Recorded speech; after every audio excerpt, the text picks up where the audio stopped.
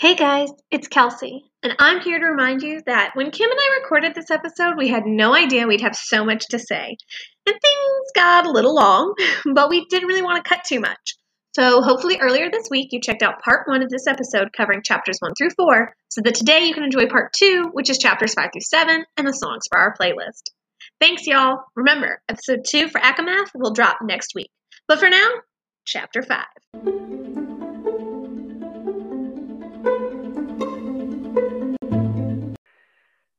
So Rhys, he interrupts the wedding.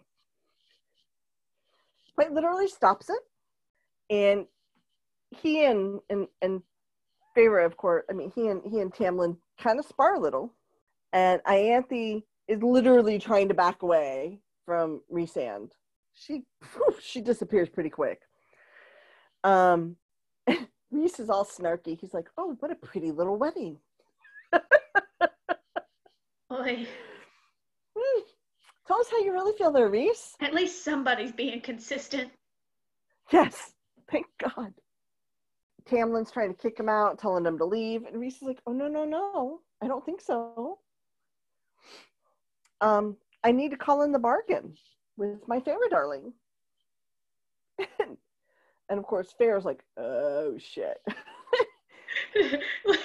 All I hear is that TikTok sound. No, oh, no. Exactly.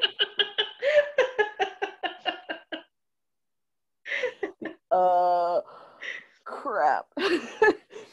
and Rhys is like, "You know what happens if you break the bargain?" And he looks at Feyre and he goes, "I gave you 3 months of freedom. You could at least look happy to see me." In the middle of her wedding, that we all know was going to end no matter what, whether Tamlin had realized it or not. We all know she was done. She was out. Tam's like, don't you dare take her. And at this point, Ianthe is gone. The dais is empty except for Tam, Lucien, and a couple of the sentries. Yeah. And they pulled their swords out like they were going to attack, and Rhys is just kind of looking at them like, "Really? Go for it." And they do put their swords away. And Which made me laugh so hard. It did, because I'm like, "Oh, you're afraid of being squished like a little grape. Okay. Brave boys. You're all so brave." Not. And Rhys is like, "Was I interrupting something? I thought it was over." Feyre's response is, he knew through that bond, through whatever magic was between us, he'd known I was about to say no. And then Rhys says, "At least Feyre seemed to think so." Which, admittedly, shitty move, man.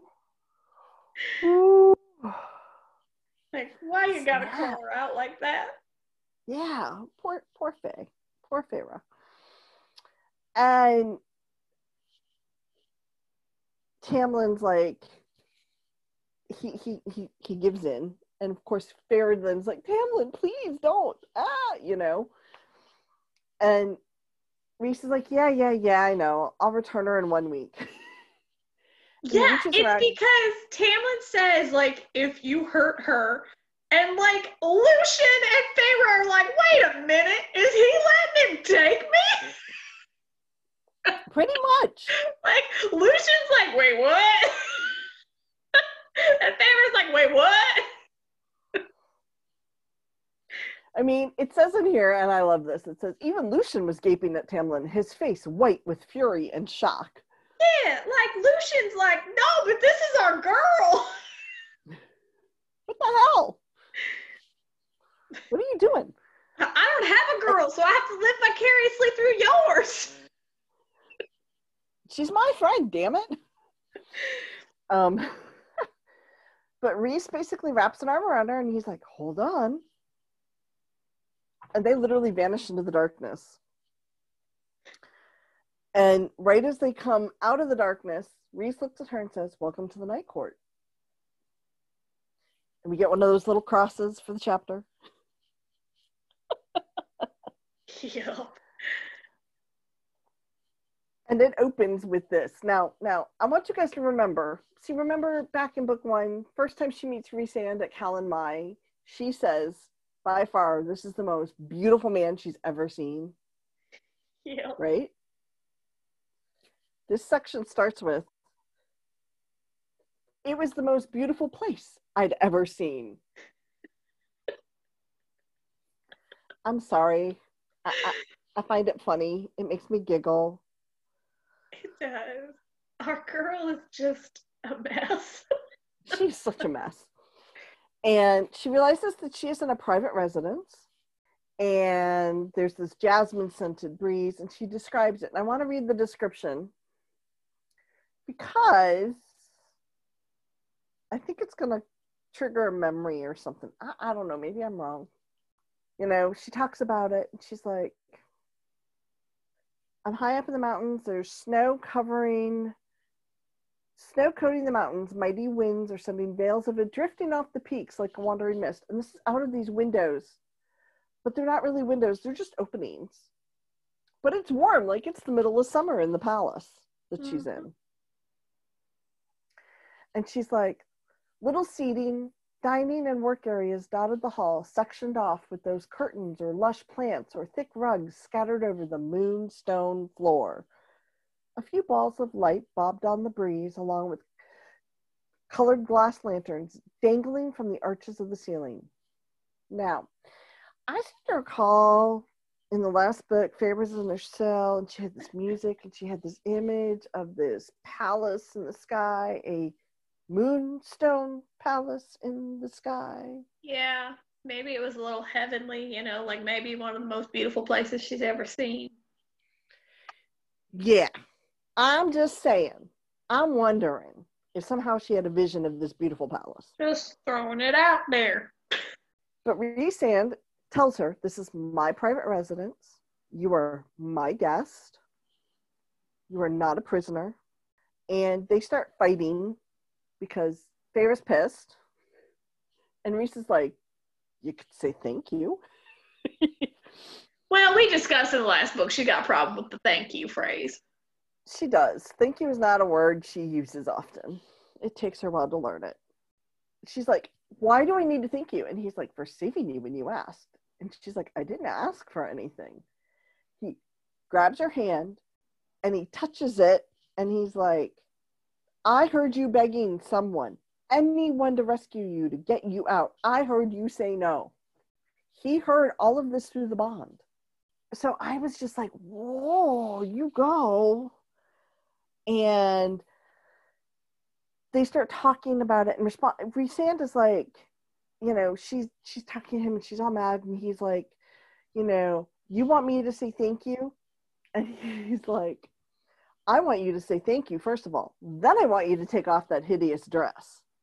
And he says, you look exactly like the doe-eyed damsel he and that simpering priestess want you to be. And Feyre's like, you don't know anything about us. And Rhysand says, does Tamlin?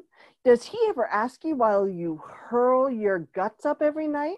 Or why you can't go into certain rooms or see certain colors? And Feyre's like, get out of my head. She's like, Tamlin had his own horrors to endure and to face down. And Rhys is like, likewise. You think I enjoy being awoken every night by visions of you puking? You send everything right down that bond, and I don't appreciate having a front row seat when I'm trying to sleep. Which is like super annoying because it's like, oh my god, Tamlin doesn't even know, and this poor man has been like for 3 months like, oh my god, she's at it again. Oh my god, she's puking again. Here we go. Oh my god. Hey, but not only that, and I just you know, we were talking about people who could pull this off, and the look is 1,000% like this, the look would not work. But do you know who would deliver these lines beautifully? Do you know what these lines remind me of? How we wrote Spike in Buffy. Yes. Spike had some killer comebacks whenever Buffy would be like all down in the dumpsies, and he'd be like, you know, oh yeah, poor Slayer, like. And I feel like that's what we're getting here, where he's just like, does Tamlin know you? Like, I love James Marsters. He's got that nice snarkiness too. He does. I'm all about And yeah, he does. And it would be lovely. I don't even know if I care that he doesn't look the part. It would just be lovely. Yeah. Yeah. And then Feyre's, of course, freaking out because she realizes she doesn't hear any screaming. She doesn't hear anything. Remember, people, Tamlin has completely brainwashed her about what a horrible, terrible person Rhysand is. Okay, but it's not even just Tamlin. It's like everybody. It's everybody. It's not even that they know. It's like just like the rumor mill. Like everybody's like, I don't know. Nobody knows anything. When they go, like basically, it's like when they go over the border, they don't come back. They must have died. And it's like, or they found a 5-star hotel and decided to stay there. I mean, true. Like, why are we assuming the worst? But okay. True. No, I agree. And you know, God bless Rhysand, because he's like, look, Amarantha wasn't very creative. Yes, she based Under the Mountain, her court Under the Mountain, off of the court that's below us. But he's like, I'm not taking you there. You're my guest. And they start arguing a little bit. And he makes a comment about mortals and the whole bit. And she gets really pissed off. And she takes her shoe off and she throws it at him and hits him in the head. Because she threw it so fast, he never saw it coming. Nope. And then she gets the second one. This time he's looking at her. She throws the second one just as fast, just as hard. And he still, this time though, he catches it and he disintegrates it into dust in his hands. Because he can. Because he can.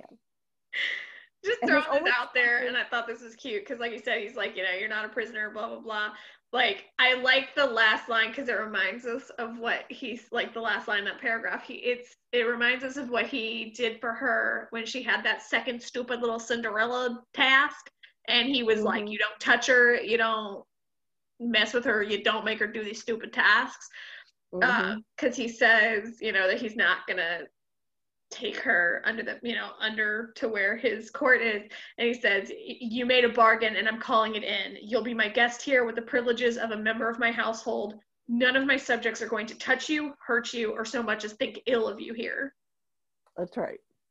So, like, he's laying some ground rules. Snap. That's all I have to say. Snap. I just like it because, like I said, it's like, we've seen this tree before. Yes, we have. We have seen this tree. And after Feyre throws the second shoe and the whole little bit with the shoes, Rhys looks at her and all he has to say is interesting. Interesting. And he tells her where her room is and sends her on her way. And he turns around and he walks away from her. Yep. And so Feyre goes, and she's on the stairwell headed down to where her room is, and she hears this voice going, well, that didn't go very well. Or that went well, very sarcastically, to which all Rhysand does is snarl because it was a female voice. Feyre has no idea who. She's like, I don't even care at this point, and she goes into her room. And she's like, my room was a dream. Again, most beautiful place she's ever seen, most beautiful man she's ever met. Beginning to wonder here. What's going on, Feyre? Yeah, it's like she enjoys what the Night Court might have to offer in more ways than one. Exactly. And, she talks about her room and she's like, the openings aren't windows. They're openings like they were upstairs again. No, it was warm, not cold, the whole bit. And she's like, the room is white and ivory, and this bed is just huge and super like cozy looking. But she talks about the bathroom, and I have to say, I want this bathroom. Right. I just want the tub. I just really want the tub that's like a pool. I want the tub because it says, this is the description, y'all. occupying the other half of the bedroom. My bathtub was actually a pool. It says a pool, yes, a pool. Hanging right off the mountain itself. A pool for soaking or enjoying myself. Its far edge seemed to disappear into nothing, the water flowing silently off the side and into the night beyond. A narrow ledge on the adjacent wall was lined with fat, guttering candles whose glow gilded the dark, glassy surface, wafting tendrils of steam. I want a bathtub like that. I want a bathtub so big that it's a swimming pool, dude. I don't know about anyone else. Can I have one? Well, and she says the same thing. I thought when I read that was like, Jesus, this is the guest room. What does Reese's room look like? Exactly. And she says that, and I was like, oh yeah, me too, girl. Exactly, because she's like, this room was fit for an empress. I'm like, oh my God. So, and she agrees that this room definitely proves she's not a prisoner. And fun fact, she doesn't bother to barricade the door. Mind you, she says, because what would be the frickin' point? Reese is like the frickin' strongest High Lord there is, so what would be the point? But I'm just saying, girl set a lot of traps in her old room in the entirety of book 1. Pretty much. But she doesn't even do that with Rhysand. Granted, she knows Rhysand has those crazy mind powers, but right, so it'd probably be useless anyway, but I think she's also kind of like, wow, this pool is an olive branch. Yes. And so while she's getting undressed, she's having these thoughts. And she's like, you know, Rhys is the least of my concerns. Tamlin had seen the hesitation, but had he understood that I was about to say no? Well, he's pretty dense, so, I mean, probably not. And she's like, I had to explain that there couldn't be a wedding, not for a while yet. Maybe I'd wait until the mating bond snapped into place. Until I knew for sure that it couldn't be some mistake, that I was worthy of him. Maybe wait until he too had faced the nightmares stalking him, relaxed his grip on things a bit, on me. Even if I understood his need to protect that fear of losing me, perhaps I should explain everything when I returned. So I have to say, it's like she gets out of the spring court, she gets to the night court, and as she's getting undressed in the night court, she has the first true, legit, come to Jesus moment in the book. She really does. It's like finally we're like using our brain that we were given. Like, oh, thank God. Thank you, Jesus. Thank you, girl. Which I think has to do with, and I think we've all probably experienced this, like sometimes you think clearer if you walk away. Yeah, I agree. Hindsight is 20/20. Yeah, and I think that for 3 months she's been living in it, and it's not until she walked away that she was like, oh, maybe I should talk to him about this. You think? Just a little. In fairness, even Lucien told you that. Yeah. And so she gets dressed, and she as she's getting undressed and into night clothes and the pajamas, she starts to realize she's crying. She didn't even realize she was crying. So she gets into her pajamas, she gets into bed, turns out the lights, and literally sobs herself to sleep. Poor baby. Which is kind of sad. Like, it hurts my heart that she's so broken that she's literally crying herself to sleep. There's a little cross. And the next morning, Feyre is awoken by knocking at her door. And these two females come to find out they were the two handmaidens that she dealt with under the mountain, and their names are Nuala and Caradon. It's our ghosty girls, remember? Yes, our ghosty girls. But for the first time, Feyre wasn't totally sure who they were because they were actually corporeal. Blah. Sorry, guys, can't talk. And they, explain everything. They get the clothes out for her. She goes and gets a bath, and they tell her, they're like, look, you have 30 minutes.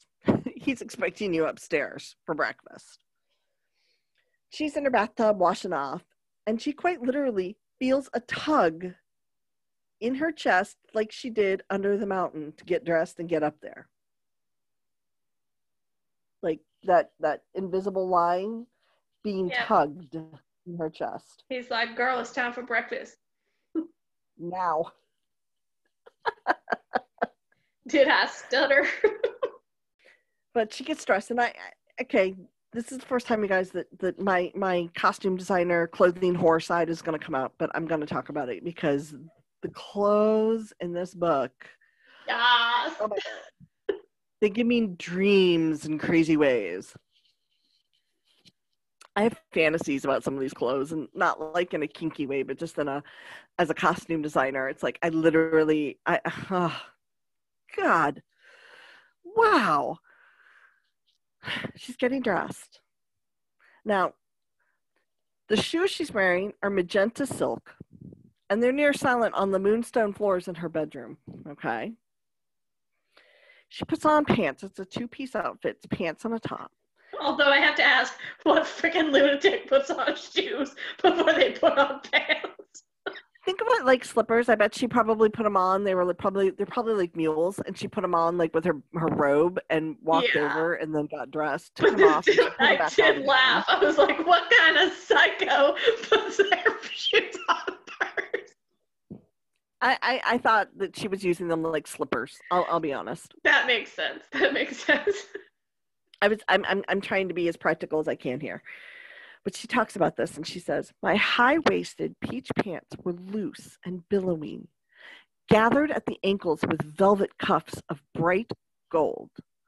The long sleeves of the matching top were made of gossamer, also gathered at the wrists, and the top itself hung just to my navel, revealing a sliver of skin as I walked. Comfortable, easy to move in, to run, feminine, exotic. Now, Kelsey and I have talked about this. I kind of have this weird, not quite I Dream of Jeannie vibe going, but yeah, I have like this Persian. I literally texted Kim earlier today when we were like putting our notes together for the show, and I was like, hey, Kim, is it wrong if in my notes I describe this as Jeannie's bottle? I was like, is that not the vibe we're getting? Because that's the vibe I'm getting. They're totally very Persian-esque in design is the only way I can describe it. And I'm absolutely fascinated by them. Like, just based off of the description. Yep. I'm intrigued. Anyway, she goes upstairs and she's being her normal smart-mouthed snarkiness to Rhysand, and she's like, I'm not a dog to be summoned. Which, the thing is, she literally gets to the night court and her personality comes back. Exactly. Like, oh, we finally fight back again? It's like, oh, there's the girl I remember from the first book. So I don't know. I was just kind of shocked. And Rhys kind of gives her a hard way to go. And, you know, Feyre starts asking, she goes, I thought it'd always be dark here because it's the night court. Because remember, she's coming from the spring court where it's spring 365 days a year, or however many days in their calendar year. We're going to go with the calendar we know, which is 365, 366 on a leap year. But it is spring year round. Every single day they have spring. They don't have winter, summer, fall. They have spring. And Rhys is like, we're one of the three solar courts. Our nights are far more beautiful, and our sunsets and dawns are exquisite, but we do adhere to the laws of nature. And she's like, well, do other courts choose not to? And he was like, the nature of the seasonal courts is tied to their high lords. Their magic and will keeps those courts in eternal spring, winter, fall, or summer. It's always been like that. And it's some kind of a weird stagnation. He goes, but the solar courts, day, dawn, and night, are of a more symbolic nature. We might be powerful, but even we cannot alter the sun's path or strength. So they have 4 seasons. Now, their nights are far more spectacular in the night court. And Rhys tells her, he's like, they're so spectacular that he has people in his court that literally will sleep all day and wake up at night, and they're up all night because their nights are truly that spectacular. Which I thought was kind of cool. Mm-hmm. And it was just really interesting. As someone who has said to their husband, no, we can't move to Florida because I want 4 seasons. I'm guilty of that one. There are lots of places in the U.S. I couldn't live because I need 4 seasons. Yeah, I pretty much have knocked out every option he's given because I'm like, nah, bro, I need 4 seasons. So as someone who needs 4 seasons, I can appreciate what the Night Court is doing here. Hello. Now, Rhysand is looking at her as they're trying to get some food together, and he's noticed that Feyre has actually lost weight, and he comments on it. And Feyre kind of makes this comment, she's like, you're digging through my head whenever you please. And she's like, so I don't see why you're so surprised by it. And he's like, look, I only pay attention when he goes, you don't send everything down the bond all the time. It's only sometimes. And he's like, but I can teach you how to stop that. And then she's asking him about the bond. How does it work? And he talks about the fact that, he explains it to her. He's like, think of it as a bridge between us. At either end is a door to our respective minds, a shield. My innate talents allow me to slip through the mental shields of anyone I wish, with or without that bridge, unless they're very, very strong or have trained extensively to keep those shields tight. He's like, as a human, the gates to your mind were flung open for me to literally stroll through. He goes, as a fae, sometimes you unwittingly have a shield up, and sometimes when emotion seems to be running strong, that shield vanishes. And sometimes when those shields are open, you might as well be standing at the gates to your mind, shouting your thoughts across the bridge to me. Sometimes I hear them, sometimes I don't. Which I thought is a really interesting way to kind of explain this whole thing. Which I just appreciate that as a reader we get an explanation. Yes. Finally, from somebody, there's some kind of an explanation pretty early on, which I do like. Oh, also, just to throw this out there, remember in episode IDK, somewhere along the line, when I was like, Exhibit A, B, C, D, E, F, G, of her being like, but he's party. We already passed one of our sensuous lips comments. Yes, we did. I'm trying to, I will tell you guys, this chapter is long, and I am trying to, barrel through. Oh, no, you're fine. I just thought, in case anybody was counting. True. We didn't abandon the fact that he's party. Yes. And then she gets mad. She clenches her fork. She quite literally bends the fork. She crushes her fork. And she's like, how often do you just rifle through my mind when my shields are down? And he's like, when I can't tell if your nightmares are real threats or imagined. He goes, when you're about to be married and you silently beg anyone to help you, only when you drop your mental shields and unknowingly blast those things down the bridge. And to answer your question before you ask, yes, even with your shields up, I could get through them if I wished. You can train, and I might be able to not go into your head. And she's like, oh, is that what you want to do with me this week? And he's like, actually, this week, I want you to learn how to read. And that's literally how the chapter ends.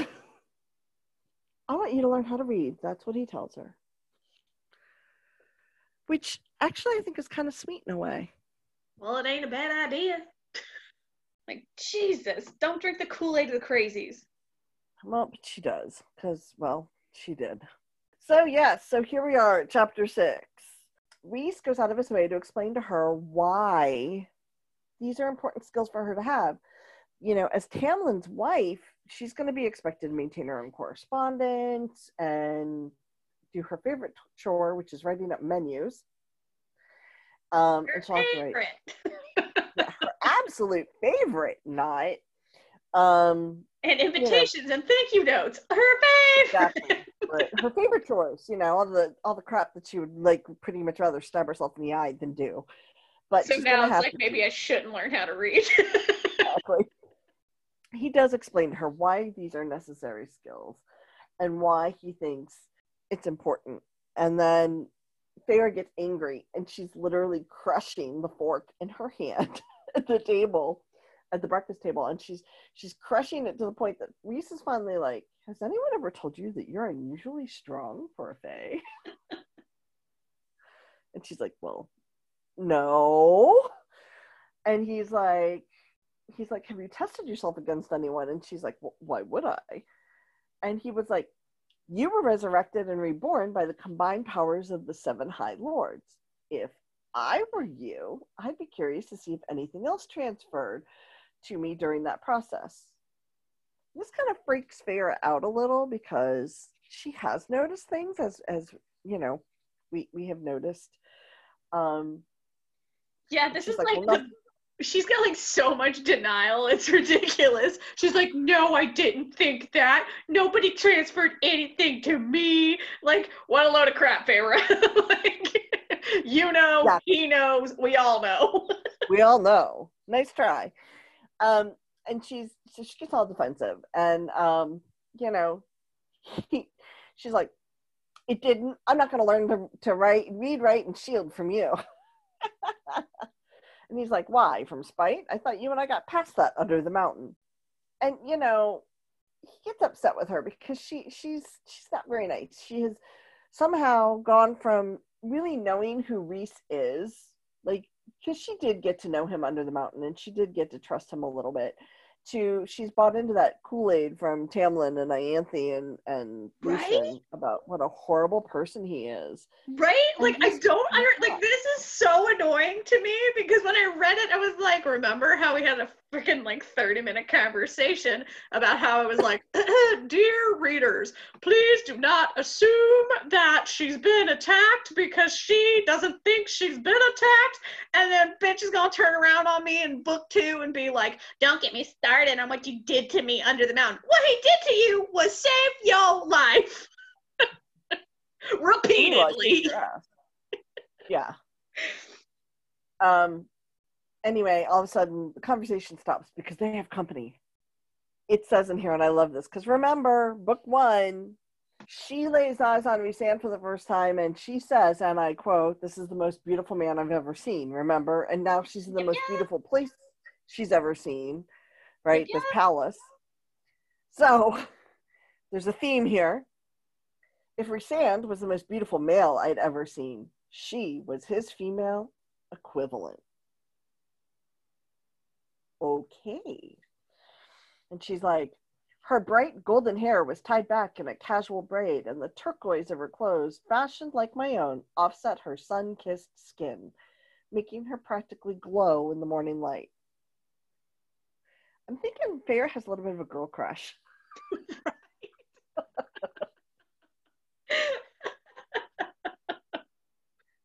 Just based off of the description. I'm I just don't know. saying, Maybe we I'm now wrong. know 2 people more attractive than Tamlin. Neither one of them are in the spring court, no less. Go figure out. I don't get it. So anyway, um, this is Rhysand's cousin Morgan, and um, And by cousin, we mean that term apparently incredibly loosely. they are related. They are cousins, pretty far removed, but they are cousins and they are related, and that's kind of, I guess, where we leave it at, right? Yeah, they're like vaguely related in the like, it would be weird if they dated kind of way, but not in the like they actually have a whole lot going on. Like, it would be weird to us in 2021 if they dated, but it would like not be weird at all if they got married like 100 years, you know, in 1906. We'd have been like, nah, Right. they're like third cousins. It's fine. Exactly. And so of course Feyre goes through this whole awkward meeting with Mor, because she prefers to go by Mor, not Morgan. And thank God, because it's kind of like how I don't care if nobody else at this point is calling him Reese. I don't got time for the rest of it. Well, no, he pretty much goes by Reese. Really does it? Well, it does, but not when it was like Feyre won't call him that right now. So No, yeah. but I mean, the book even refers to him as Reese at Well, this yeah, because point. again, who's got the time? Good old Rhysand. I love me some Rhysand. Anyway, she's like, "It's nice to meet you," and Mor looks at her and she's like, "Liar." She's like, "You want nothing to do with us, do you? And wicked Rhys is making you sit here." Now, Mor is, yes, if you know your Celtic. See, again, this whole Celtic thing, man, I tell you. This is a reference to the Morrigan. If you know your Celtic, you know, the goddess of death and change. Not necessarily in a bad way, but she is the goddess of death and change. If you know a lot of your other types of fairy tale for Saxon, Norman, and Celtic, Mor is also another name. Morrigan is also another name for Morgan Le Fay. So it goes into your whole Arthur. There's lots of bits to this. So anyway, Mor is very cheerful and very perky, but Mor can sense if someone's lying. But just know that yes, when Sarah J. Maas wrote this, I know that that's the kind of character I know she was pulling from that mythology character in mind, because it does come back to play in this book and in others in the series. Now that we've met her, so just don't be surprised by that. And Rhys is a little annoyed at her too, as a matter of fact, and you know, he's like, "You're perky today," trying to get rid of her, and she's like, "Forgive me for being excited about having company for once." Mor has decided that no matter what, she is going to befriend Feyre, so it's kind of fun. And as Mor and Rhys are chatting about some stuff while they're eating, Feyre suddenly does realize that name, the voice that she heard talking to Rhys last night after they got there and he walked away from her, and you know, she heard that, well, that went well. That voice was Mor that she heard. And as they're wrapping up breakfast and getting ready to go do stuff, Mor does look at Feyre and says, you know, "Feel free to ask for me if you want any company. I'll be happy to come and hang out with you and keep you company, you know, be your friend." Which I thought was actually kind of nice. I mean, she volunteered. Feyre didn't have to ask. And well, not only that, but it's like, to me, this is another point in the "you're not a prisoner" column. Exactly. Like, this person who's close to Rhys is willing to make fun of Rhys with you. Exactly. And hang out with you with him not around. Right. I mean, she's totally like, she gives Rhys a hard way to go. I mean, she's just giving him hell. And I love it. I love Mor. I'm going to gush here for a minute. Mor is actually like one of my favorite characters in the entire series because she's so fun and she's so irreverent. And I mean, she has very serious moments, and don't get me wrong, she really does. But I adore Mor. Mor is the kind of person that I would want as my best friend. So I really like Mor, and Mor is she has a really good heart, and she wants to be friends with Feyre. It's genuine on her part. She's really not, and I know I'm like breaking like the story part here, but I'm telling you guys, she really wants to be Feyre's friend. She really cares about her. And she really wants to be there for her. And so to me, I'm like, go Mor. So I'm team Mor in that sense. So go Morrigan. She's certainly a better friend than Ianthe will ever in a 10 million years ever be. Don't even get me started. So sorry guys, I'm gonna spoiler alert. I don't like Ianthe. I think Ianthe's a bitch. I mean, she never really made me happy. And then, you know, here she is at the wedding, the day before, and the only color Feyre had asked for was no red. And what does Ianthe do but put red down? So I'm sorry, anybody that can do that is just a bitch. I have no patience or use. No. Go on. Also, it's like we realize that you may not have enough reasons to hate Ianthe yet. We're just asking you to take our word for it. And it reminds me of I've been listening to the Lore Olympod podcast where they talk about the Lore Olympus cartoon. And today I started at the beginning, so I'm only like 10 episodes in, and I think it was like episode 10 or 11. And they were basically like, Apollo can just eat a big bag of dicks. And I was like, yeah, I feel like that too. And they were like, mind you, if you have not read the whole comic yet, you have no idea why we're telling you that, but just trust us. He's not your friend. And that's how I feel about Ianthe. Just trust me right now. She's not your friend at all. Ever. So when I was listening to that, I was like, I've never related to a podcast so hard where it's like, I'm trying not to give you spoilers, but spoilers, this person's a bitch. Yeah, she is. She's a total winker. And it just pisses me off because Tamlin buys into it. God damn it. And it's bullshit. Yeah, but anyway, moving on. Moving on. Day and breakfast. Rhys takes Feyre to go and learn how to read and write and lower and raise her mental shields. He sits there and he starts throwing. The first thing he does is has her look at all these letters, and she's like, I know my alphabet, asshole.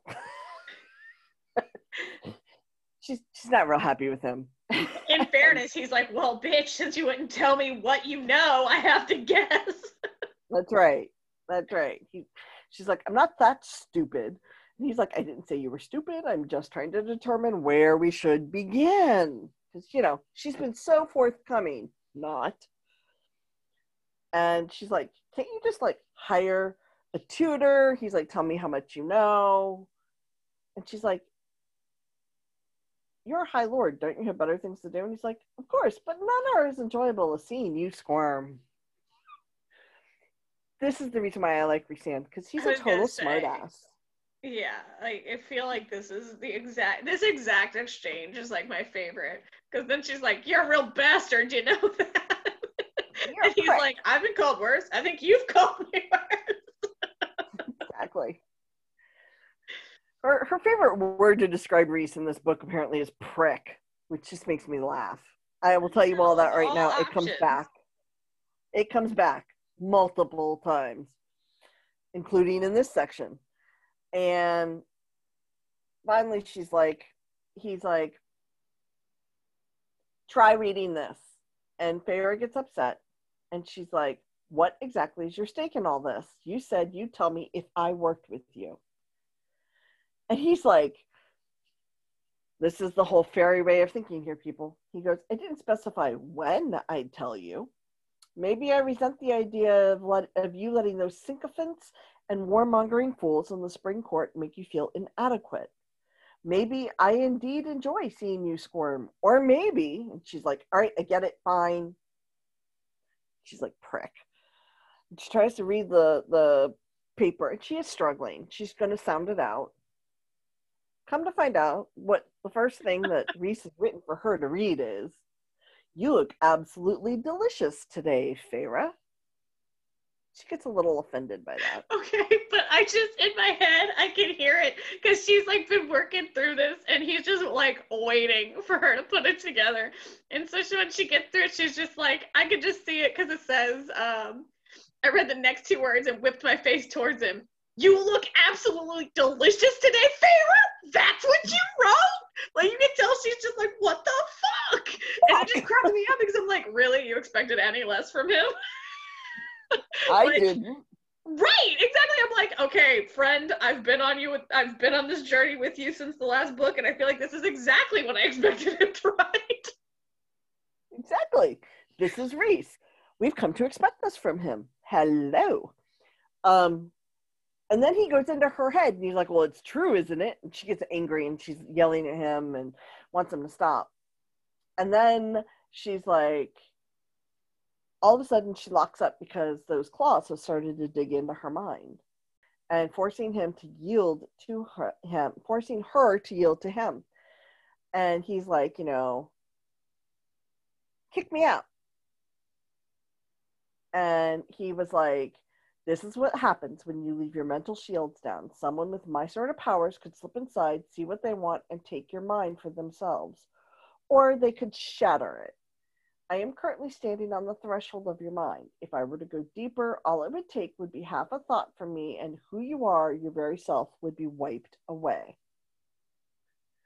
You should be afraid. You should be afraid of this, and you should be thanking the God's damned cauldron that in the past 3 months, no one with my sort of gifts has run into you. Now shove me out. And so she's fighting. She does it.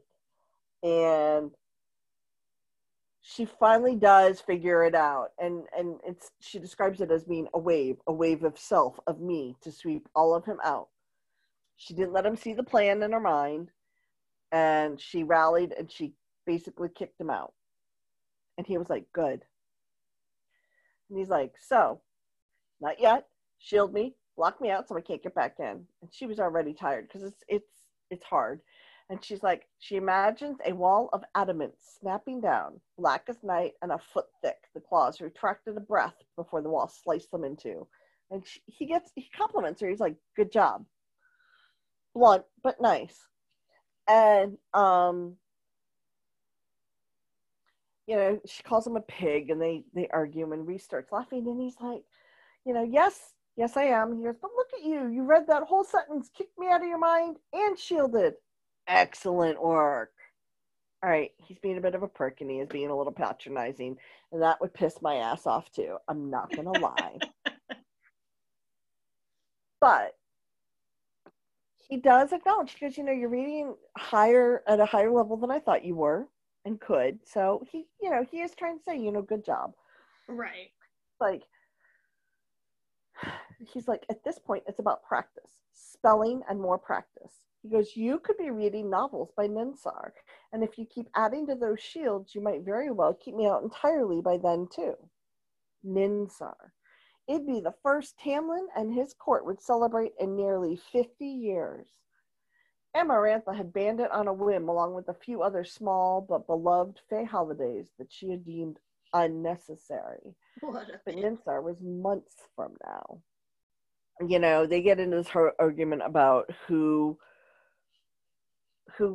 he really tries to convince her that he is not the enemy that Tamlin and Lucien have made him out to be. And she just doesn't want to buy it. She's still drinking the whole exchange is so shitty to me. Because it starts out with, like, he's like, oh, yeah, you could, be keeping me out by Ninsar, like, who knows, like, and she's like, well, will you keep me the bargain till then, too? Okay, bitch, we already established this bargain's probably for the rest of your life, so just, like, drop it or come up with a new argument. Like, this is just not working.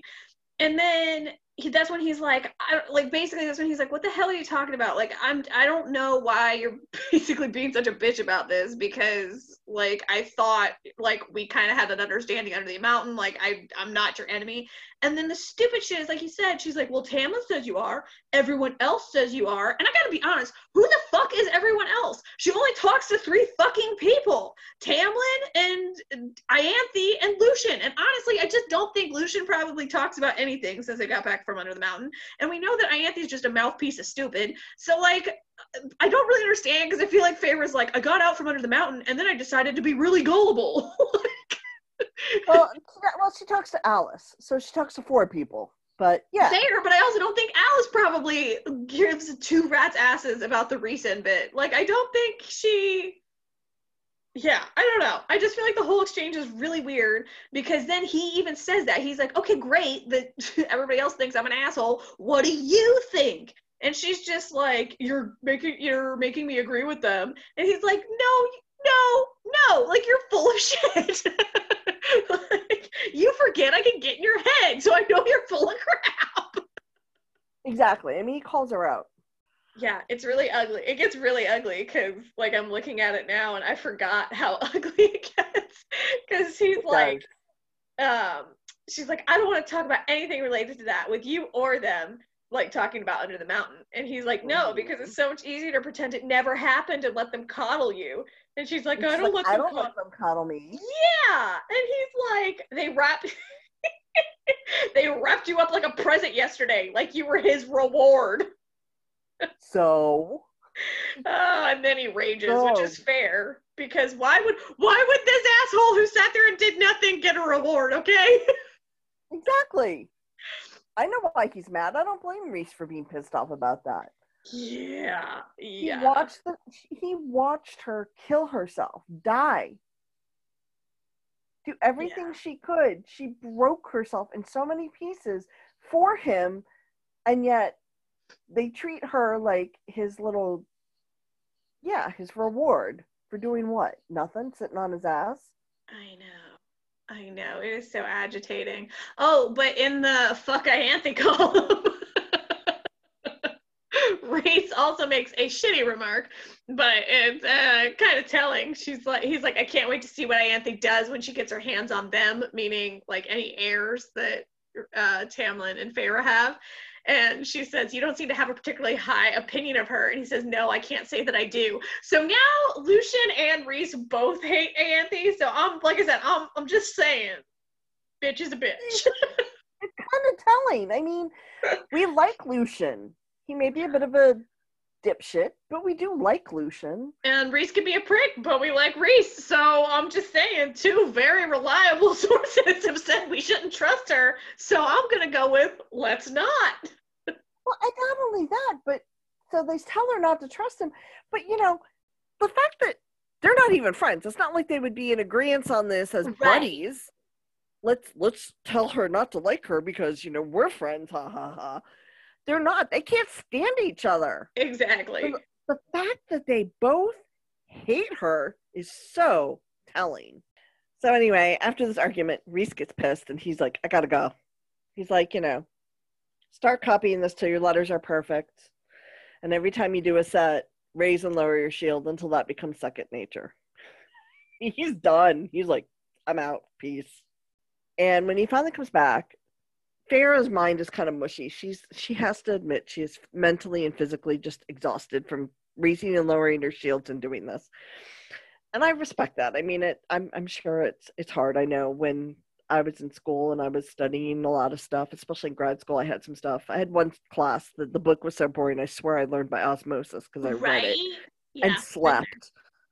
I feel like I spent more time sleeping on the book than I did actually reading the book. So if I learned, it had to be through osmosis. So I understand where she's coming from. I really do. And he's pleased and, very impressed with the progress she's made. And so he decides he's going to take her. He does one more test on her shield. And he's like, this is a bit of an asshole thing for him to say, but I can appreciate why he says it. He's like, hopefully I'll be getting a good night's rest at last if you can manage to keep the wall up while you sleep. Yeah, because he's tired of being woken up by her puking. Which, again, I'm just saying, her own fucking fiance sleeping in the same damn room as her can't be bothered to wake up. And this poor man has been getting up in the middle of the night how many nights a week for 3 months? Because every time she starts puking, she starts thinking and sending shit down the brain waves, waking them up. I don't blame him. He's like, I'm going to teach you to keep your shields up just to shut you up. Right. And I know Reese is the kind of guy who he would be doing this on purpose and antagonizing her just to motivate her to do it.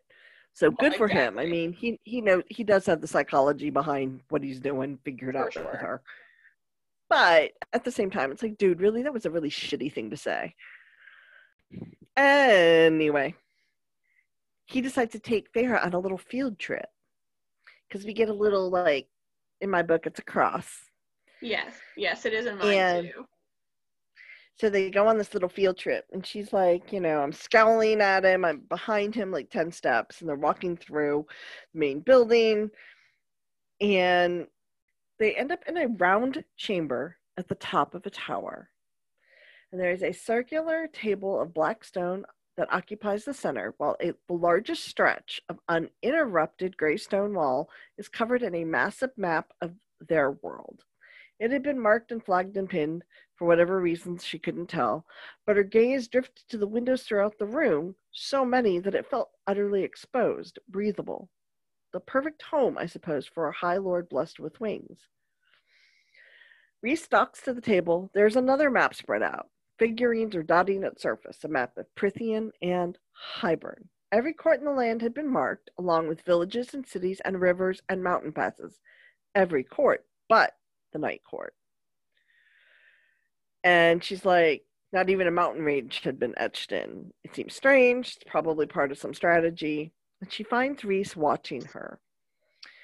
And he's like, nothing to ask. Bear's like, nope. He was like, what do you see? And she starts looking at it, and all she can really finally come up with is, well, I see a world cleaved in two, because she does see where the wall goes through everything. And he's like, do you think it should remain that way? And Feyre kind of freaks out, and she's like, my family? And Rhys is like, your human family would be deeply impacted if the wall came down, wouldn't they? So close to its border. If they're lucky, they'll flee across the ocean before it happens. And Feyre's like, will it happen? And Rhys is like, maybe. And Feyre's like, what do you mean? And he's like, war is coming. And that's the end of the chapter. And I had to laugh because I was like, ooh, Kim's quoting stuff. I want to read along. So I'm like opening up my Kindle, looking at it, and I remember that one time where I was like, Exhibit A, Exhibit B, Exhibit H, like, okay, friends, we're like Exhibit Z, because like, remember when you just said that she's walking down the hallway behind him? What kind of freaking description is this? I was still scowling at Rhys's muscled back as I kept a healthy 10 steps behind him. What the hell, woman? I would never be like, I hate this guy and his muscular back. Like, what the heck? I either so hate the guy or him. I notice his muscular back. It can't be both. I know. She hates him so much, but she notices exactly how attractive he is. Huh? Chapter 6 ends with Rhys telling Feyre that war is coming. So chapter 7, it literally starts with the first word of the chapter is war. And I mean, poor Feyre is freaking out. She thinks Rhysand's the one who's gonna invade, and he's like, whoa. Again, what a dick move! She's literally like, don't invade, please don't invade. And he's like, what the fuck kind of monster do you think I am? I know. He's like, put your shield up now. Yeah, I feel bad because he's like so frustrated with her. He's just like, I'm trying not to hit you, so please shut up and shield up. Put that shield up now, goddammit. And so she does finally. And then poor Feyre's like, but Tamlin hasn't said anything, and Rhys cuts her off. He's like, Tamlin? Why would Tamlin, why would Tamlin say anything? And then he's like, look, did you think it would end with Amarantha? He's like, the King of Hybern's been planning this campaign to reclaim the world south of the wall for over 100 years. Amarantha was an experiment. Yeah. A 49-year test to see how easily and how long a territory might fall and be controlled by one of his commanders. One of. Yeah. I think about that and I'm just like, oh shit. And then Rhys goes on and he's like, look, Prythian is all that's standing between the King of Hybern and the continent and the human lands on the continent. I mean, it's the 7 High Lords against, keeping the rest of the world safe, basically.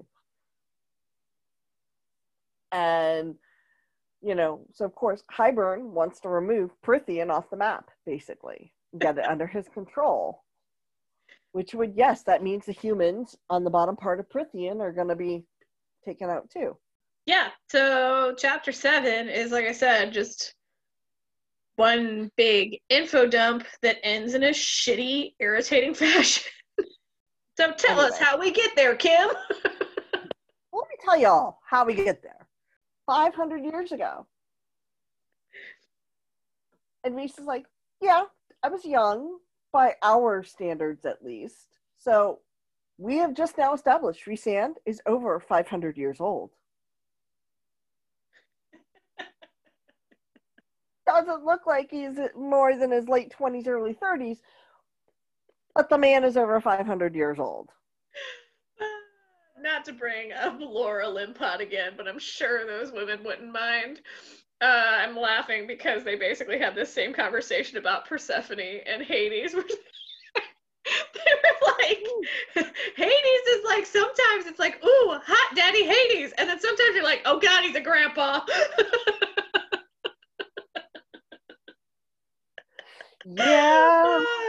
It's kind of the same thing here where it's like Feyre's like, oh, he's old. Oh, he's really old. And I'm like, does it matter after 500 years? Like, is there really a difference between 500, 700, 1,000 years? I mean, anything past 80 is kind of questionable.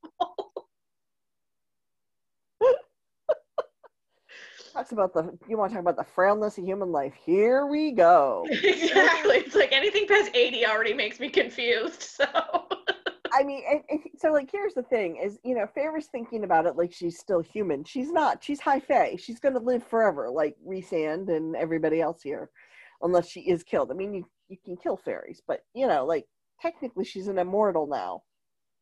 Go do that math, okay? Because girlfriend is just losing her shit now. And he does go on. He talks a little bit about what happened and the fact that he was where the fighting was the worst in the war, and that he says, I have no interest in ever seeing full scale slaughter like that again, period. And he's like, wait, he had, and poor Feyre, he goes on this whole rant, and Feyre's like, wait, he has allies here. And Rhys is like, yeah, cowards who would rather bow and join him than fight his armies again. At which point Feyre's like, whoa. Did you fight in the war? All right, remember guys, they built the wall 500 years ago after the war, okay? So do some math here. Feyre's what, 19? 20? She just turned 20. 20. And he's like, Amarantha was the first part of the plan.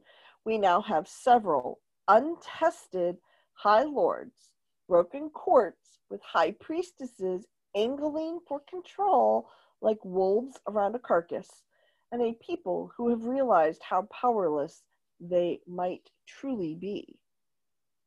And I find it very telling that he's telling her this because, so it definitely, he's Rhysand's old enough to have been giving this some serious thought at this point in his life, especially after 49 years of Amarantha. He doesn't have to. I mean, let's face it, Tamlin certainly wouldn't be telling her shit, right? Well, she even says that. She's like, why are you telling me this? Yeah. Which I think, like, just shows how jaded she is at this point. Like, she doesn't even realize that, like my first thought if he was telling me this would have been, like, I'm gonna take this in and I'm gonna bitch out Tam later because why do I have to hear this from essentially a stranger instead of my fiance, right? Exactly. But instead, she's just like, why are you telling me that? Like, no, bitch, you're asking the wrong questions. Exactly. And she's like, and Ianthe, she might be ambitious, but she was Tamlin's friend, my friend of sorts. Perhaps the only ally we'd have against the other high priestesses. I'm like, really, sugar? You now know two people.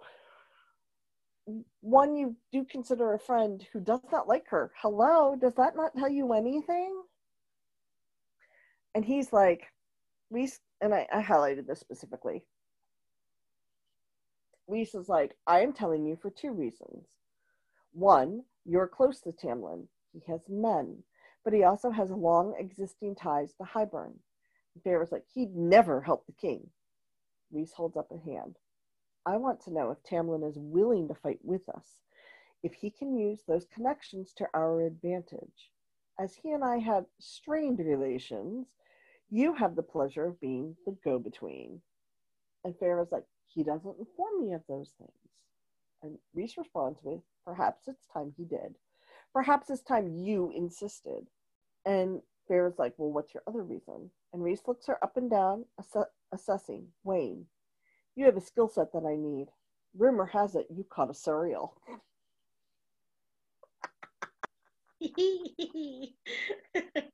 Oh, but she did. And she's like, it wasn't that hard. And Rhys comes back with, I've tried and failed twice. Oi. But that's a discussion for another day. So I'm just like, ooh, ooh, ooh. He's like, I need you to help me to use those skills of yours to track down what I need. And she's like, what do you need? Whatever's tied to my reading and shielding, I'm guessing. And he's like, you'll learn about it later. I mean, he's giving her crumbs, but he certainly is not telling her everything. And she's like, well, I could betray you whenever I feel like it. And he's like, yeah, you could, but you won't. Which I love this, because he knows her well enough to know that she's just talking smack. And then he goes, and then there is the matter of your powers. And she's like, I don't have any powers. Again, defensive much? And Rhys crosses his legs, and he says to her, don't you? The strength, the speed, if I didn't know better, I'd say you and Tamlin were doing a very good job of pretending you're normal. That the powers you're displaying aren't usually the first indications among our kind that a High Lord's son might become his heir. And Rhys is like, you were given life by all 7 of us. Your very essence is tied to us, born from us. What if we gave you more than we expected? What if you could stand against us, hold your own, a high lady? And then, of course, thanks to Tamlin, Feyre's response is, there are no high ladies. And Rhys is like, we'll talk about that later too. But yes, Feyre, there can be high ladies. And perhaps you aren't one of them, but what if you were something similar? What if you were able to wield the power of 7 High Lords at once? What if you could blend into darkness or shapeshift or freeze over an entire room, an entire army? And he's like, do you understand what that might mean in an oncoming war? Do you understand how it might destroy you if you don't learn how to control it? And she's like, kind of starting to freak out. And they get into this argument about her powers and what Tamlin will and will not allow, by the way, people. Hello? Yeah, I mean, I just love how she's just like too busy being like awestruck by this conversation where she's like, oh, war, powers. That she like never picks up on the fact that her stupid ass fiance lied about there being no high ladies. Yeah. Like, I feel like I'd have been like, hold up. Wait, no, you said we'll talk about this later. No, we're talking about this right now. Because I need to know if I need to go back and beat the shit out of him or not. I know. I mean, for real. I was reading it and was like, the fuck. But hey, she's focused on that. But it's funny because they start arguing and he's like, you know, Tamlin's not going to allow you to do this. And Tamlin and Rhys is like, he's not your keeper. And she's like, I'm his subject and he's my High Lord. And Rhysand comes back very strongly and says, you are no one's subject. And which claps for some feminism there. Yeah, I know. I'm like, go Rhys.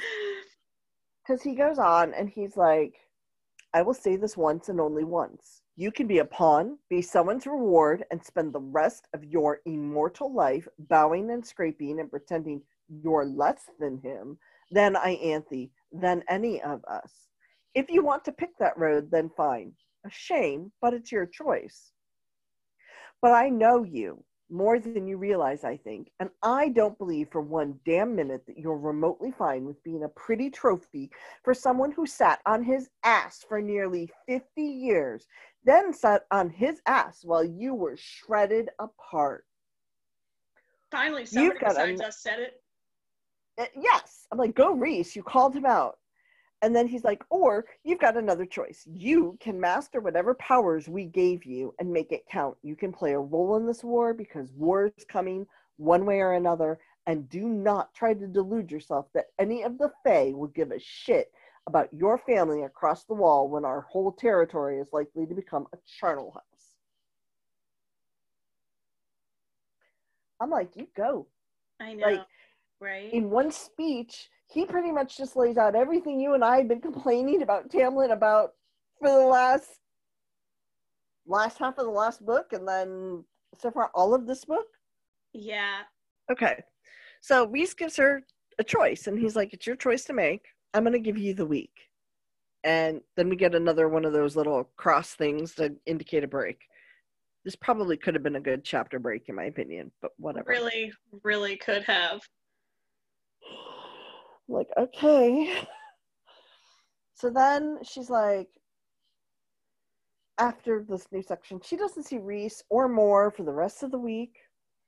She spends the week raising and lowering her mental shields and writing out the lovely sentences that Rhys has her fill out, which are, Rhysand is the most handsome High Lord. Rhysand is the most delightful High Lord. Rhysand is the most cunning High Lord, and so on. He only changes the one word. The rest of the sentence stays the same. So she does it, and the week is ending, and Feyre is approaching the last day for breakfast to the room that they did breakfast in the first time. Anyway, so Feyre comes up on, she's going to the breakfast room, and she hears Rhysand and Mor talking, and so she's listening to this conversation, and Rhys is pacing, he's all upset, Mor's lounging, and she's like, Azriel would want to know, and he's like, Azriel can go to hell, but he probably knows already. And Rhysand's getting ready to dismiss her, and Mor looks at Feyre and kind of gives her a pained smile. And he's like, say what you came here to say, Mor. And he's resuming his pacing. And Mor kind of rolls her eyes and, again, looks at Feyre and kind of gives her a I'm sorry face, And she's like, there was another attack at a temple in Césaire. Almost every priest is slain. The trove was looted. And she's like, we don't know who did it. Same tracks as last time, small group, bodies that showed signs of wounds from large blades, no trace of where they came from or how they disappeared, no survivors. The bodies weren't even found until a day later when a group of pilgrims came by. And Rhysand, the shadows start to wrap around him, his wings come out, and he gets all angry. And we get another great description. Great, beautiful, brutal wings, membranous and clawed like a bat's, dark as night and strong as hell. Oh, Faraday. Just go paint the damn wings and leave us all out of it. Exactly. And then it goes from there. She goes, even the way he stood seemed altered, steadier, grounded, like some final piece of him had clicked into place. Really, girlfriend? And then, Rhys is like, what did Azriel have to say? And Mor's like, he's pissed. Cassian, even more so. He's convinced it must be one of the rogue Illyrian war bands, intent on winning new territory. And she's like, some of them supported Amarantha? And he's like, some, but me and mine have enjoyed ourselves hunting them down these past few months and ending them. And Feyre's like, that's why you weren't around for all those months. And he's like, I was busy with a lot of things. He wouldn't give her a straight answer. So go Rhys. And then he literally just walks off the edge of this veranda. Wings and all. And then he vanishes. And she's like, well, goodbye to you too. Doesn't say goodbye to her, nothing. He just walks right off the edge and poof, gone. In fairness, he scares the shit out of her, which cracks me up. Because she says, so Rhys didn't so much as say goodbye before he simply walked off the edge of the veranda into thin air. My heart stopped dead, but before I could cry out, he swept past with this, swift as the wicked wind. I know. And I was like, what? Yeah, it reminds me of, I think, isn't that Aladdin? Yeah. When he steps off the veranda and Jasmine's like, what the hell? But he stepped off onto the flying carpet. Yep. So he's like right there when she looks over. Yeah. Do you trust me? Yeah, it's that. It's awesome. I love it. So she goes back and she spends the rest of the day doing her sentences. Went to bed. And Feyre's realizing he's upset because of what happened at the temple. And she's trying to be nice. And she's like, look, I'm really sorry about it. And he's still angry.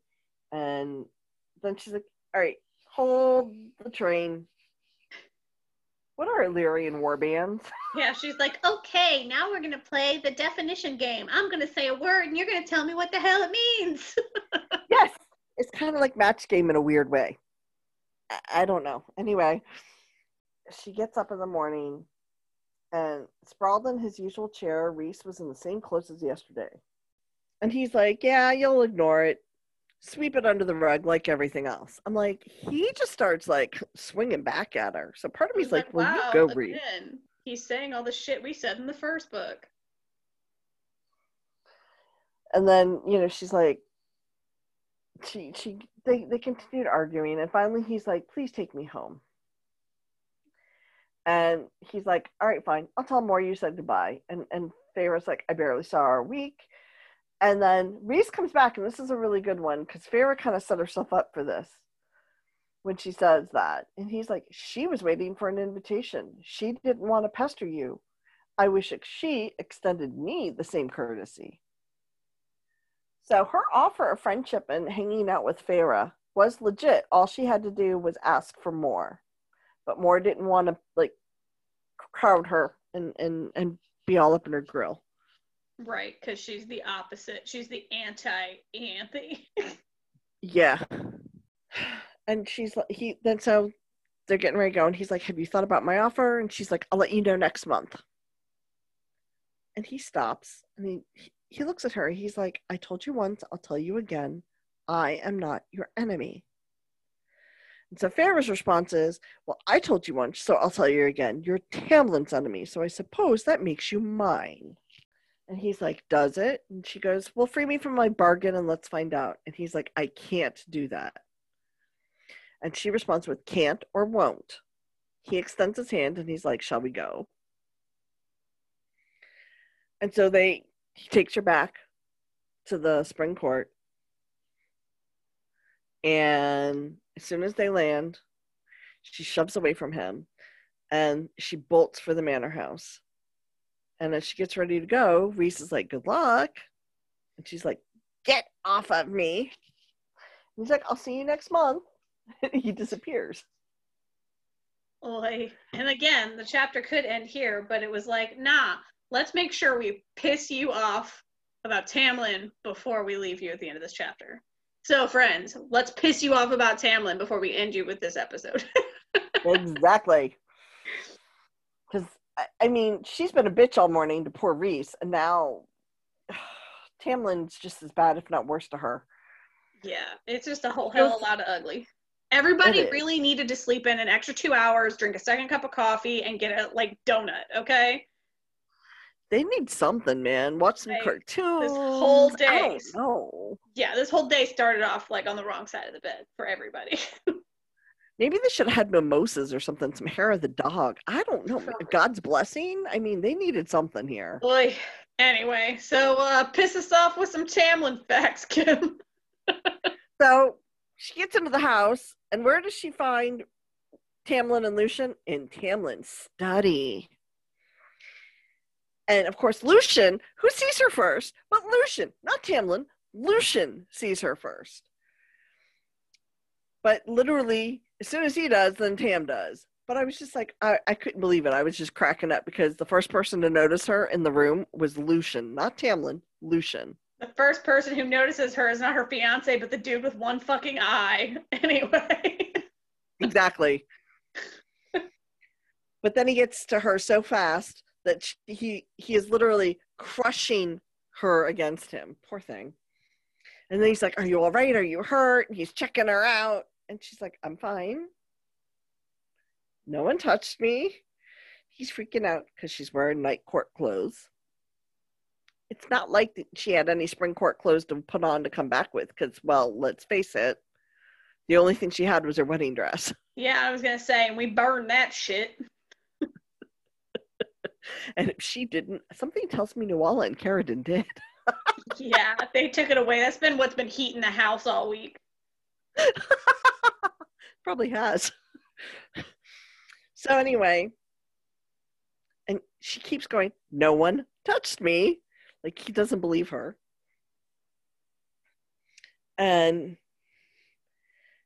Lucian and the other sentries try to leave. And he's like, well, he can hurt you in other ways. Tamlin says this to her. And she's like, I know. I'm all right. Truly. I am all right. And then she notices the study walls. They're covered in claw marks. And apparently Tamlin trashed his study. And she asks him about it. And then Tamlin's response. Now here's the adult response, okay? Tell me how adult this is. Not. I trashed half the house. He took you away. He stole you. And Feyre's answer to that is, and he left me alone.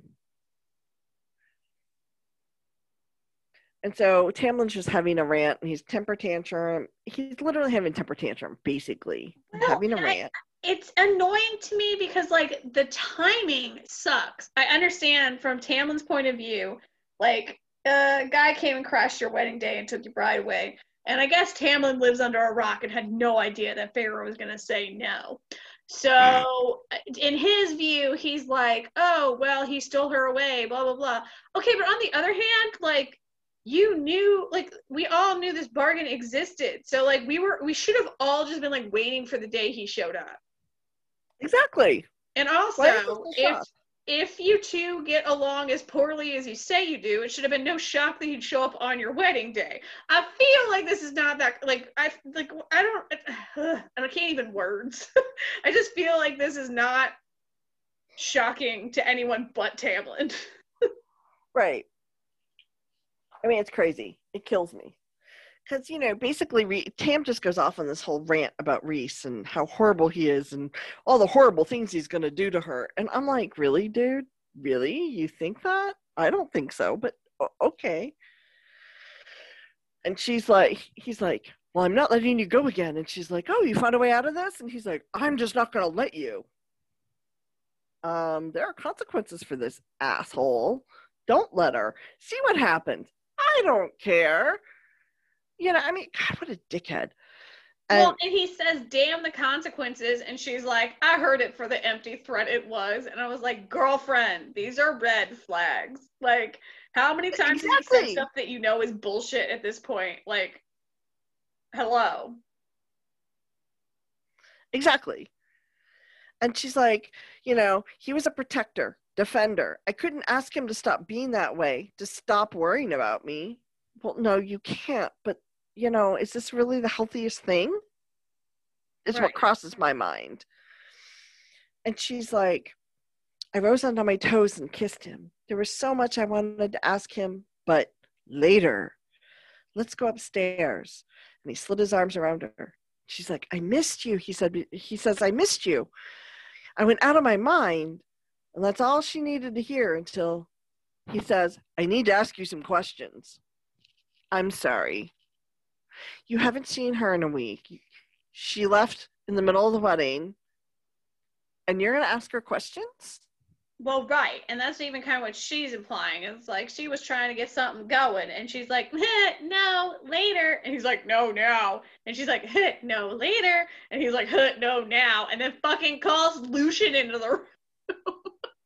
Right. Because he's like, well, it's all fresh in your mind. She would be so sex-addled that she wouldn't be able to remember this? Really? You're that much of a sex god, dude. Okay. Doubtful, since your plan was to spend like 90 seconds doing it in the hallway before her last trial, but what the fuck do I know? Exactly. That's kind of my point. He's like, you know, I'm sorry. This is for our own good, our safety. And she's like, she took in the shredded walls, the scuffed and chipped furniture.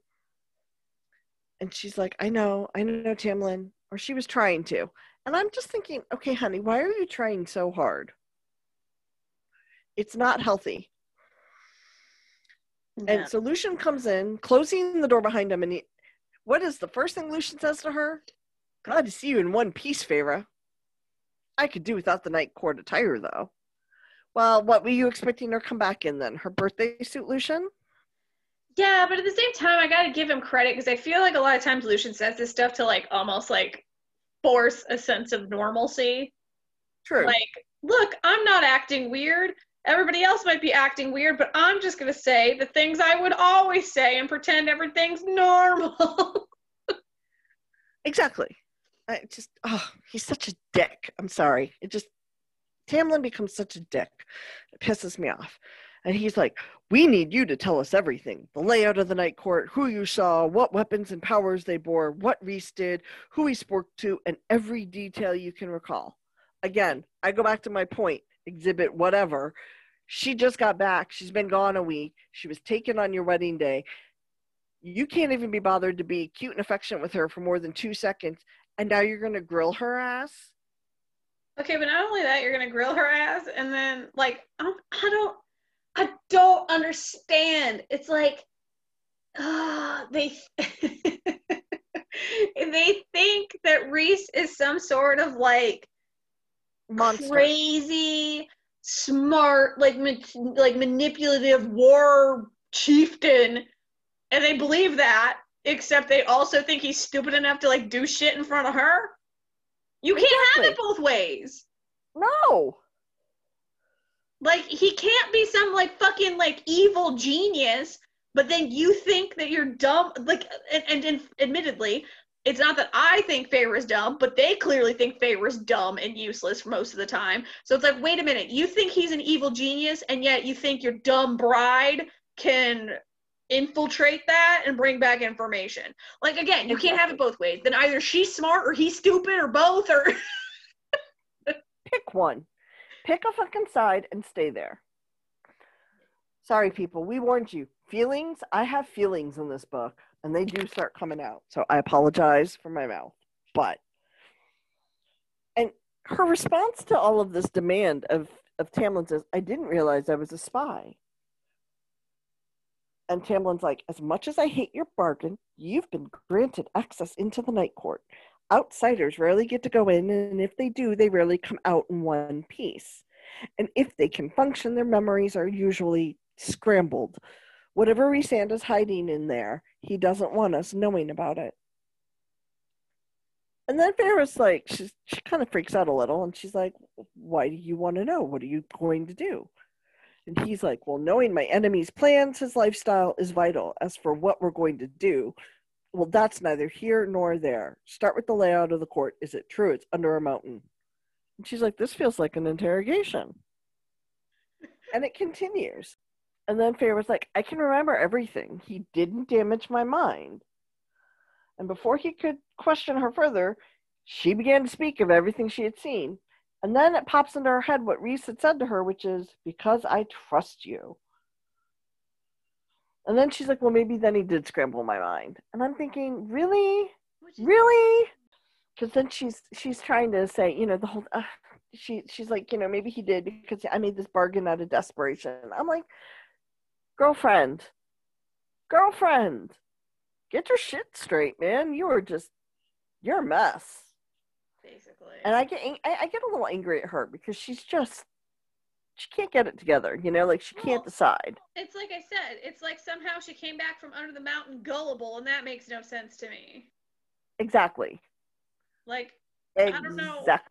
I understand coming out like hurt and confused and, you know, traumatized, but just straight stupid makes no sense.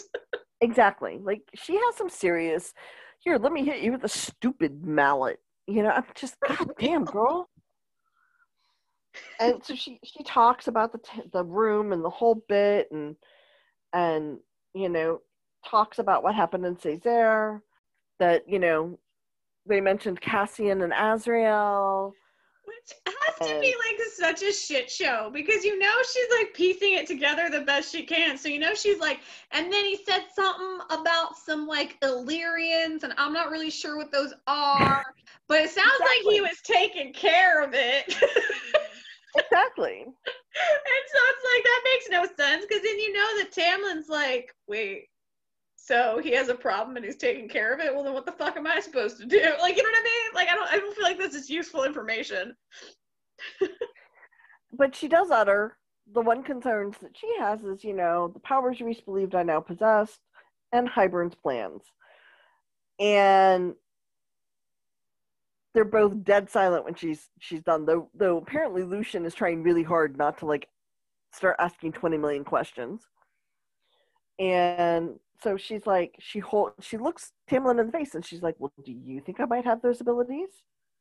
And Tamlin's like, well, it's possible. And if it's true, Lucian finally said it at last. He goes, it's a power other High Lords might kill for. My father, for one, would not be pleased to learn a drop of his power is missing or that Tamlin's bride now has it. He'd do anything to make sure you don't possess it, including kill you. There are other High Lords who would agree. That thing beneath my skin began roiling. I'd never use it against anyone. And Feyre, poor Feyre, now she's totally freaking out.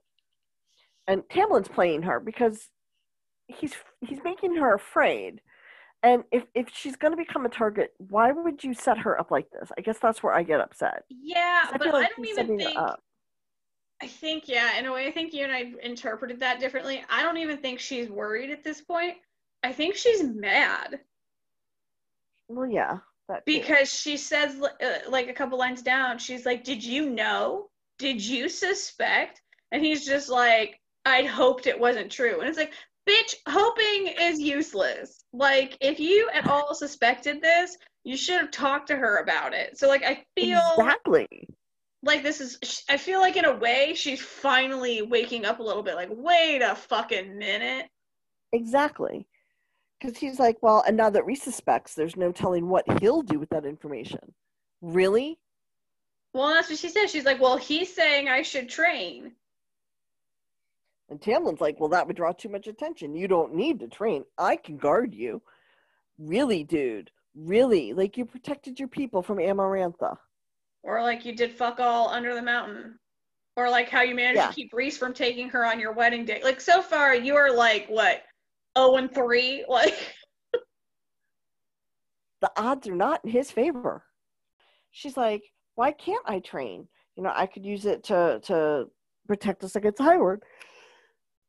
And he's like, that's out of the question. There's going to be no war against Hybern. I'm like, really, dude? Head in the sand much? Really? You just had 49 years of hell under Amarantha, but Hybern's not going to try something else? I don't know.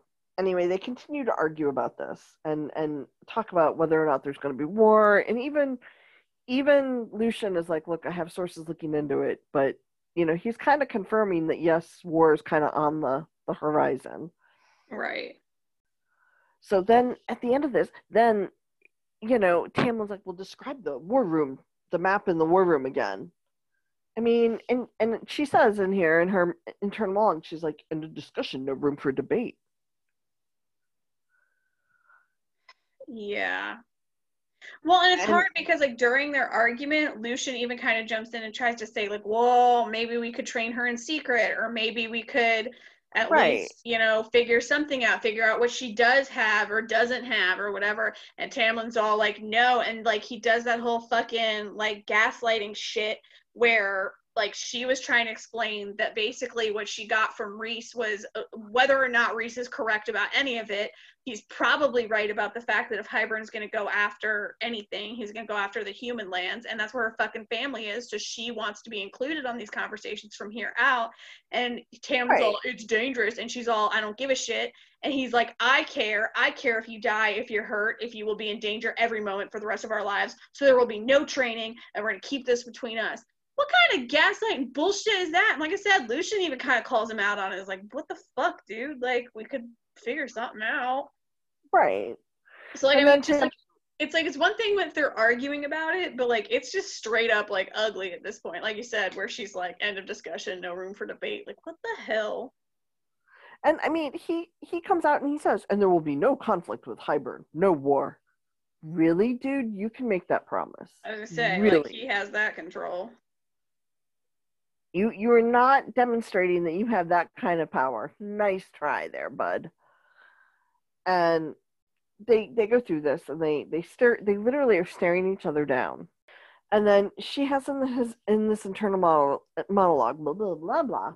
In her internal monologue, she's like, he was the High Lord, my High Lord. He was the shield and defender of his people, of me. And if keeping me safe meant that his people could continue to hope to build a new life, that he could do the same, I could somehow bow down to him on this one thing. I could do it.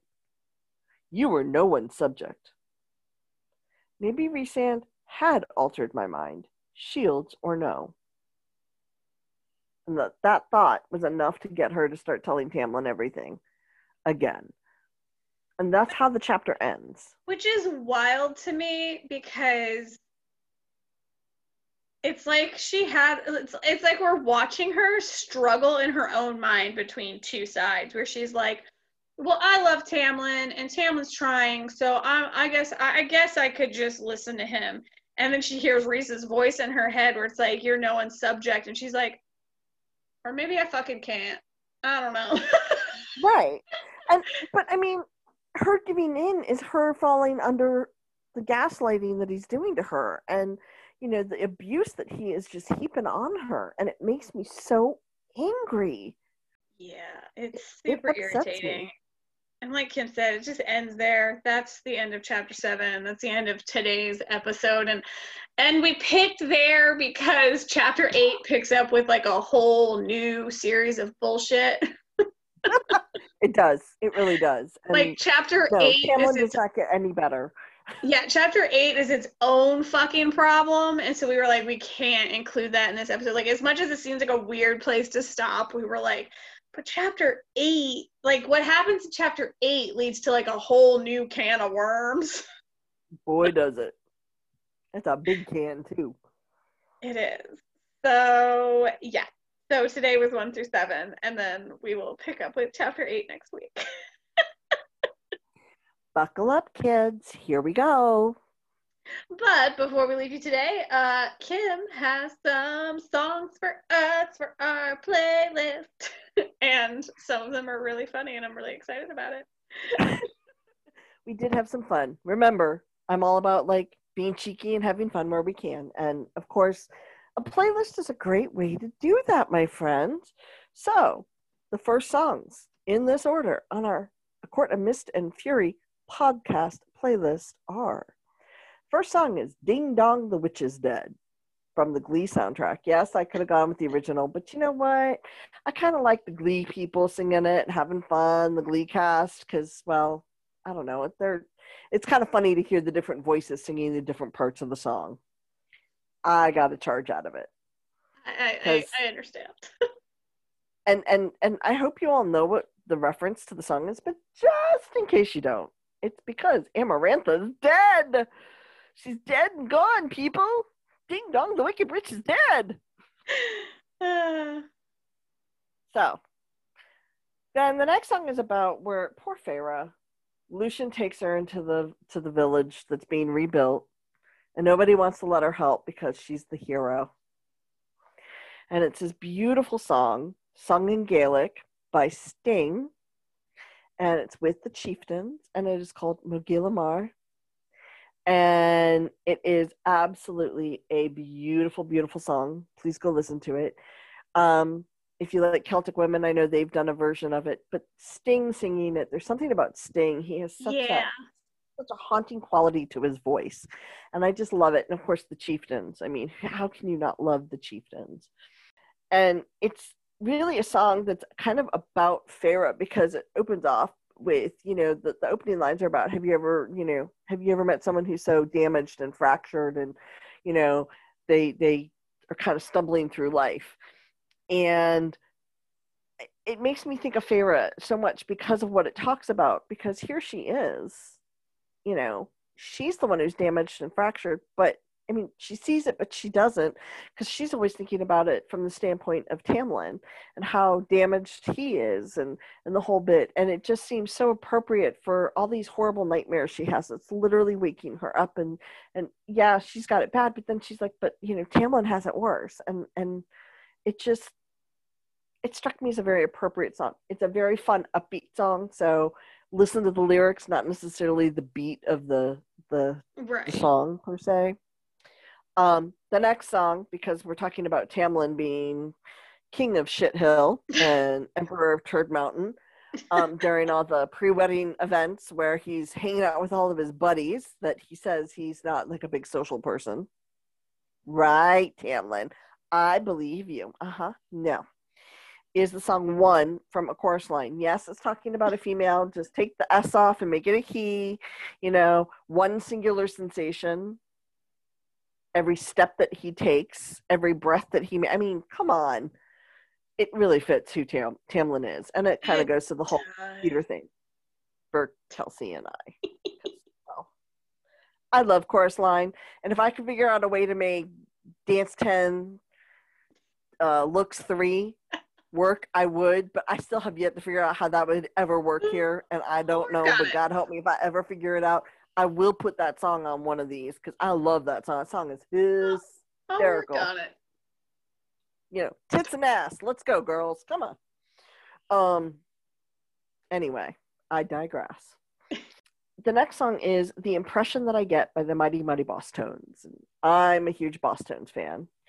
The next song is Chapel of Love, whether you want the Bette Midler version or the Dixie Cups, but they're going off to the chapel to get married, boys and girls, And to bookend that is... I was saying, but then when they get there, it doesn't really go as planned, does it? No.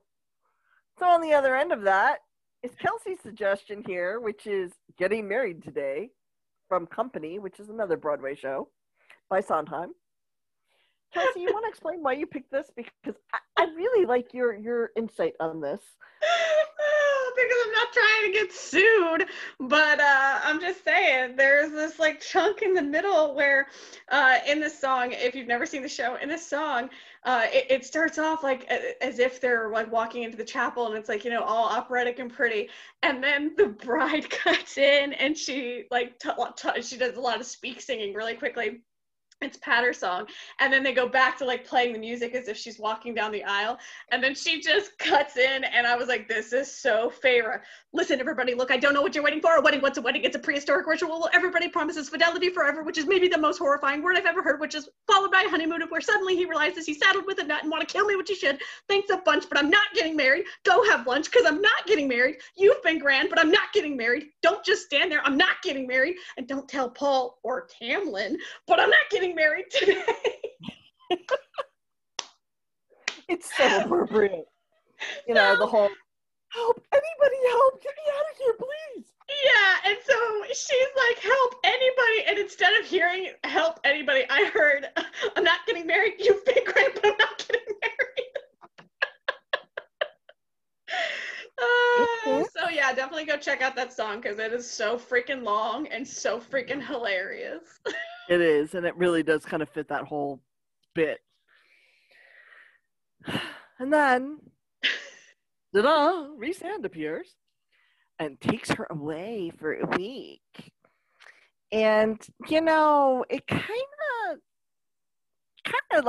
harkens to that, and we talked about it in the last book, the whole Hades and Persephone thing. And there's this beautiful song I heard years and years and years ago at Ren Fair, was my introduction to it from the Bawdy Balladeers. And no, they no longer exist. The band has broken up. And I'm sorry for that because those ladies had some beautiful music. Anyway, but I heard them sing this song, and it's called Demeter's Daughter. And this version is by Grace Griffith. And it's a beautiful song, and it talks about Persephone and Hades and their relationship, and it almost makes you wonder, was she really stolen, or did she go willingly? Yeah, I mean, in this moment, even though she was like, I don't want to go, I feel like you also did not want to stand there, so... Exactly. Here we are. And because of the whole Hades Persephone theme that kind of comes up now in this book, because it's now an active theme happening along with the whole Beauty and the Beast and everything else, we just felt it was just an appropriate way to kind of give a nod to it, but also talk about, I mean, it's a pretty way, and listen to the lyrics. It's a little bit of a different twist on it. And, maybe she feels strongly in other ways, and even if she's not necessarily ready to reconcile that. So what do I know? But Kelsey and I keep telling you all, she's absolutely fascinated with the way this man looks. Like, she talks about him all the friggin' time. So exhibit, I don't even know what letter we're up to. X, Y, Z, who knows? But that's kind of our answer to that. The next song is ABC. Whether you go with the Glee version, Jackson 5, I don't care, but it's so appropriate for Feyre learning how to read and write. It is. ABC. 1, 2, 3. Yeah, it's there. I'm all for it. I'm down. You go, Michael. Go. Enjoy it. Laugh. Because let me tell you, when we heard it, we were cracking up. We were like, oh my goodness, this has to go here. Because it's just so appropriate and funny. And then the final song, because I really think it's fitting, especially as we go into this, starting from this point, going into this next section, because of how angry. If nothing else, think about it for when he's looking at her in her wedding dress, is the song Mr. Brightside by the Killers. Now, because of some interviews I've seen Sarah J. Maas do, I happen to know she and her husband Josh really like the Killers. Irony of ironies. Bonus points. Bonus points, because I like the Killers. I think they're cool. But anyway, I digress. But we think that it's kind of appropriate because, the song is really sung from the point of view of a guy who really likes a girl, but the girl's with someone else. So he's trying to make the best of it. And I really feel like this is kind of Rhysand at this point in the story, because I think Rhys likes Feyre a whole lot more than he lets on. Okay, but even if he didn't, the point is he still thinks that she shouldn't be marrying that asshole. This is so true. So it's kind of whether or not you're, whether or not you're looking at this going, oh, maybe he likes her or whatever, it's kind of irrelevant, because no matter what, we know he's like, well, fuck that dude. Exactly. We do know he feels that way. So we're going with Mr. Brightside because, poor Rhys is trying to find the bright side in all of this crazy shit. So Rhys is definitely, this is his anthem at this point in the story, at least. And those are our songs, boys and girls. Enjoy them. And let us know if you have any others. And if you're listening on Spotify, you'll be able to hear them at the end of this episode. If you're listening on anything else, you're welcome to go to Spotify and find these songs like we did. Exactly. And with that, we wrap up the episode and tell you to look for us on all of the things. Remember, it's Massive Fans with 2 A's, like Sarah J. Maas's name. We've got our website, MassiveFansBookClub.com, Facebook, Massive Fans Book Club and Podcast, Twitter at Massive Podcast, Instagram at Massive Fans Podcast, Pinterest at Massive Fans, TikTok at Massive Fan Pod, and these are linked in the show notes, as are the songs. The songs aren't linked there, but they're listed there, so you can go find them. And that's right. I guess that's all we got today. It's been so fun, and the roller coaster's just beginning, so buckle up. Okay, well, bye. Bye.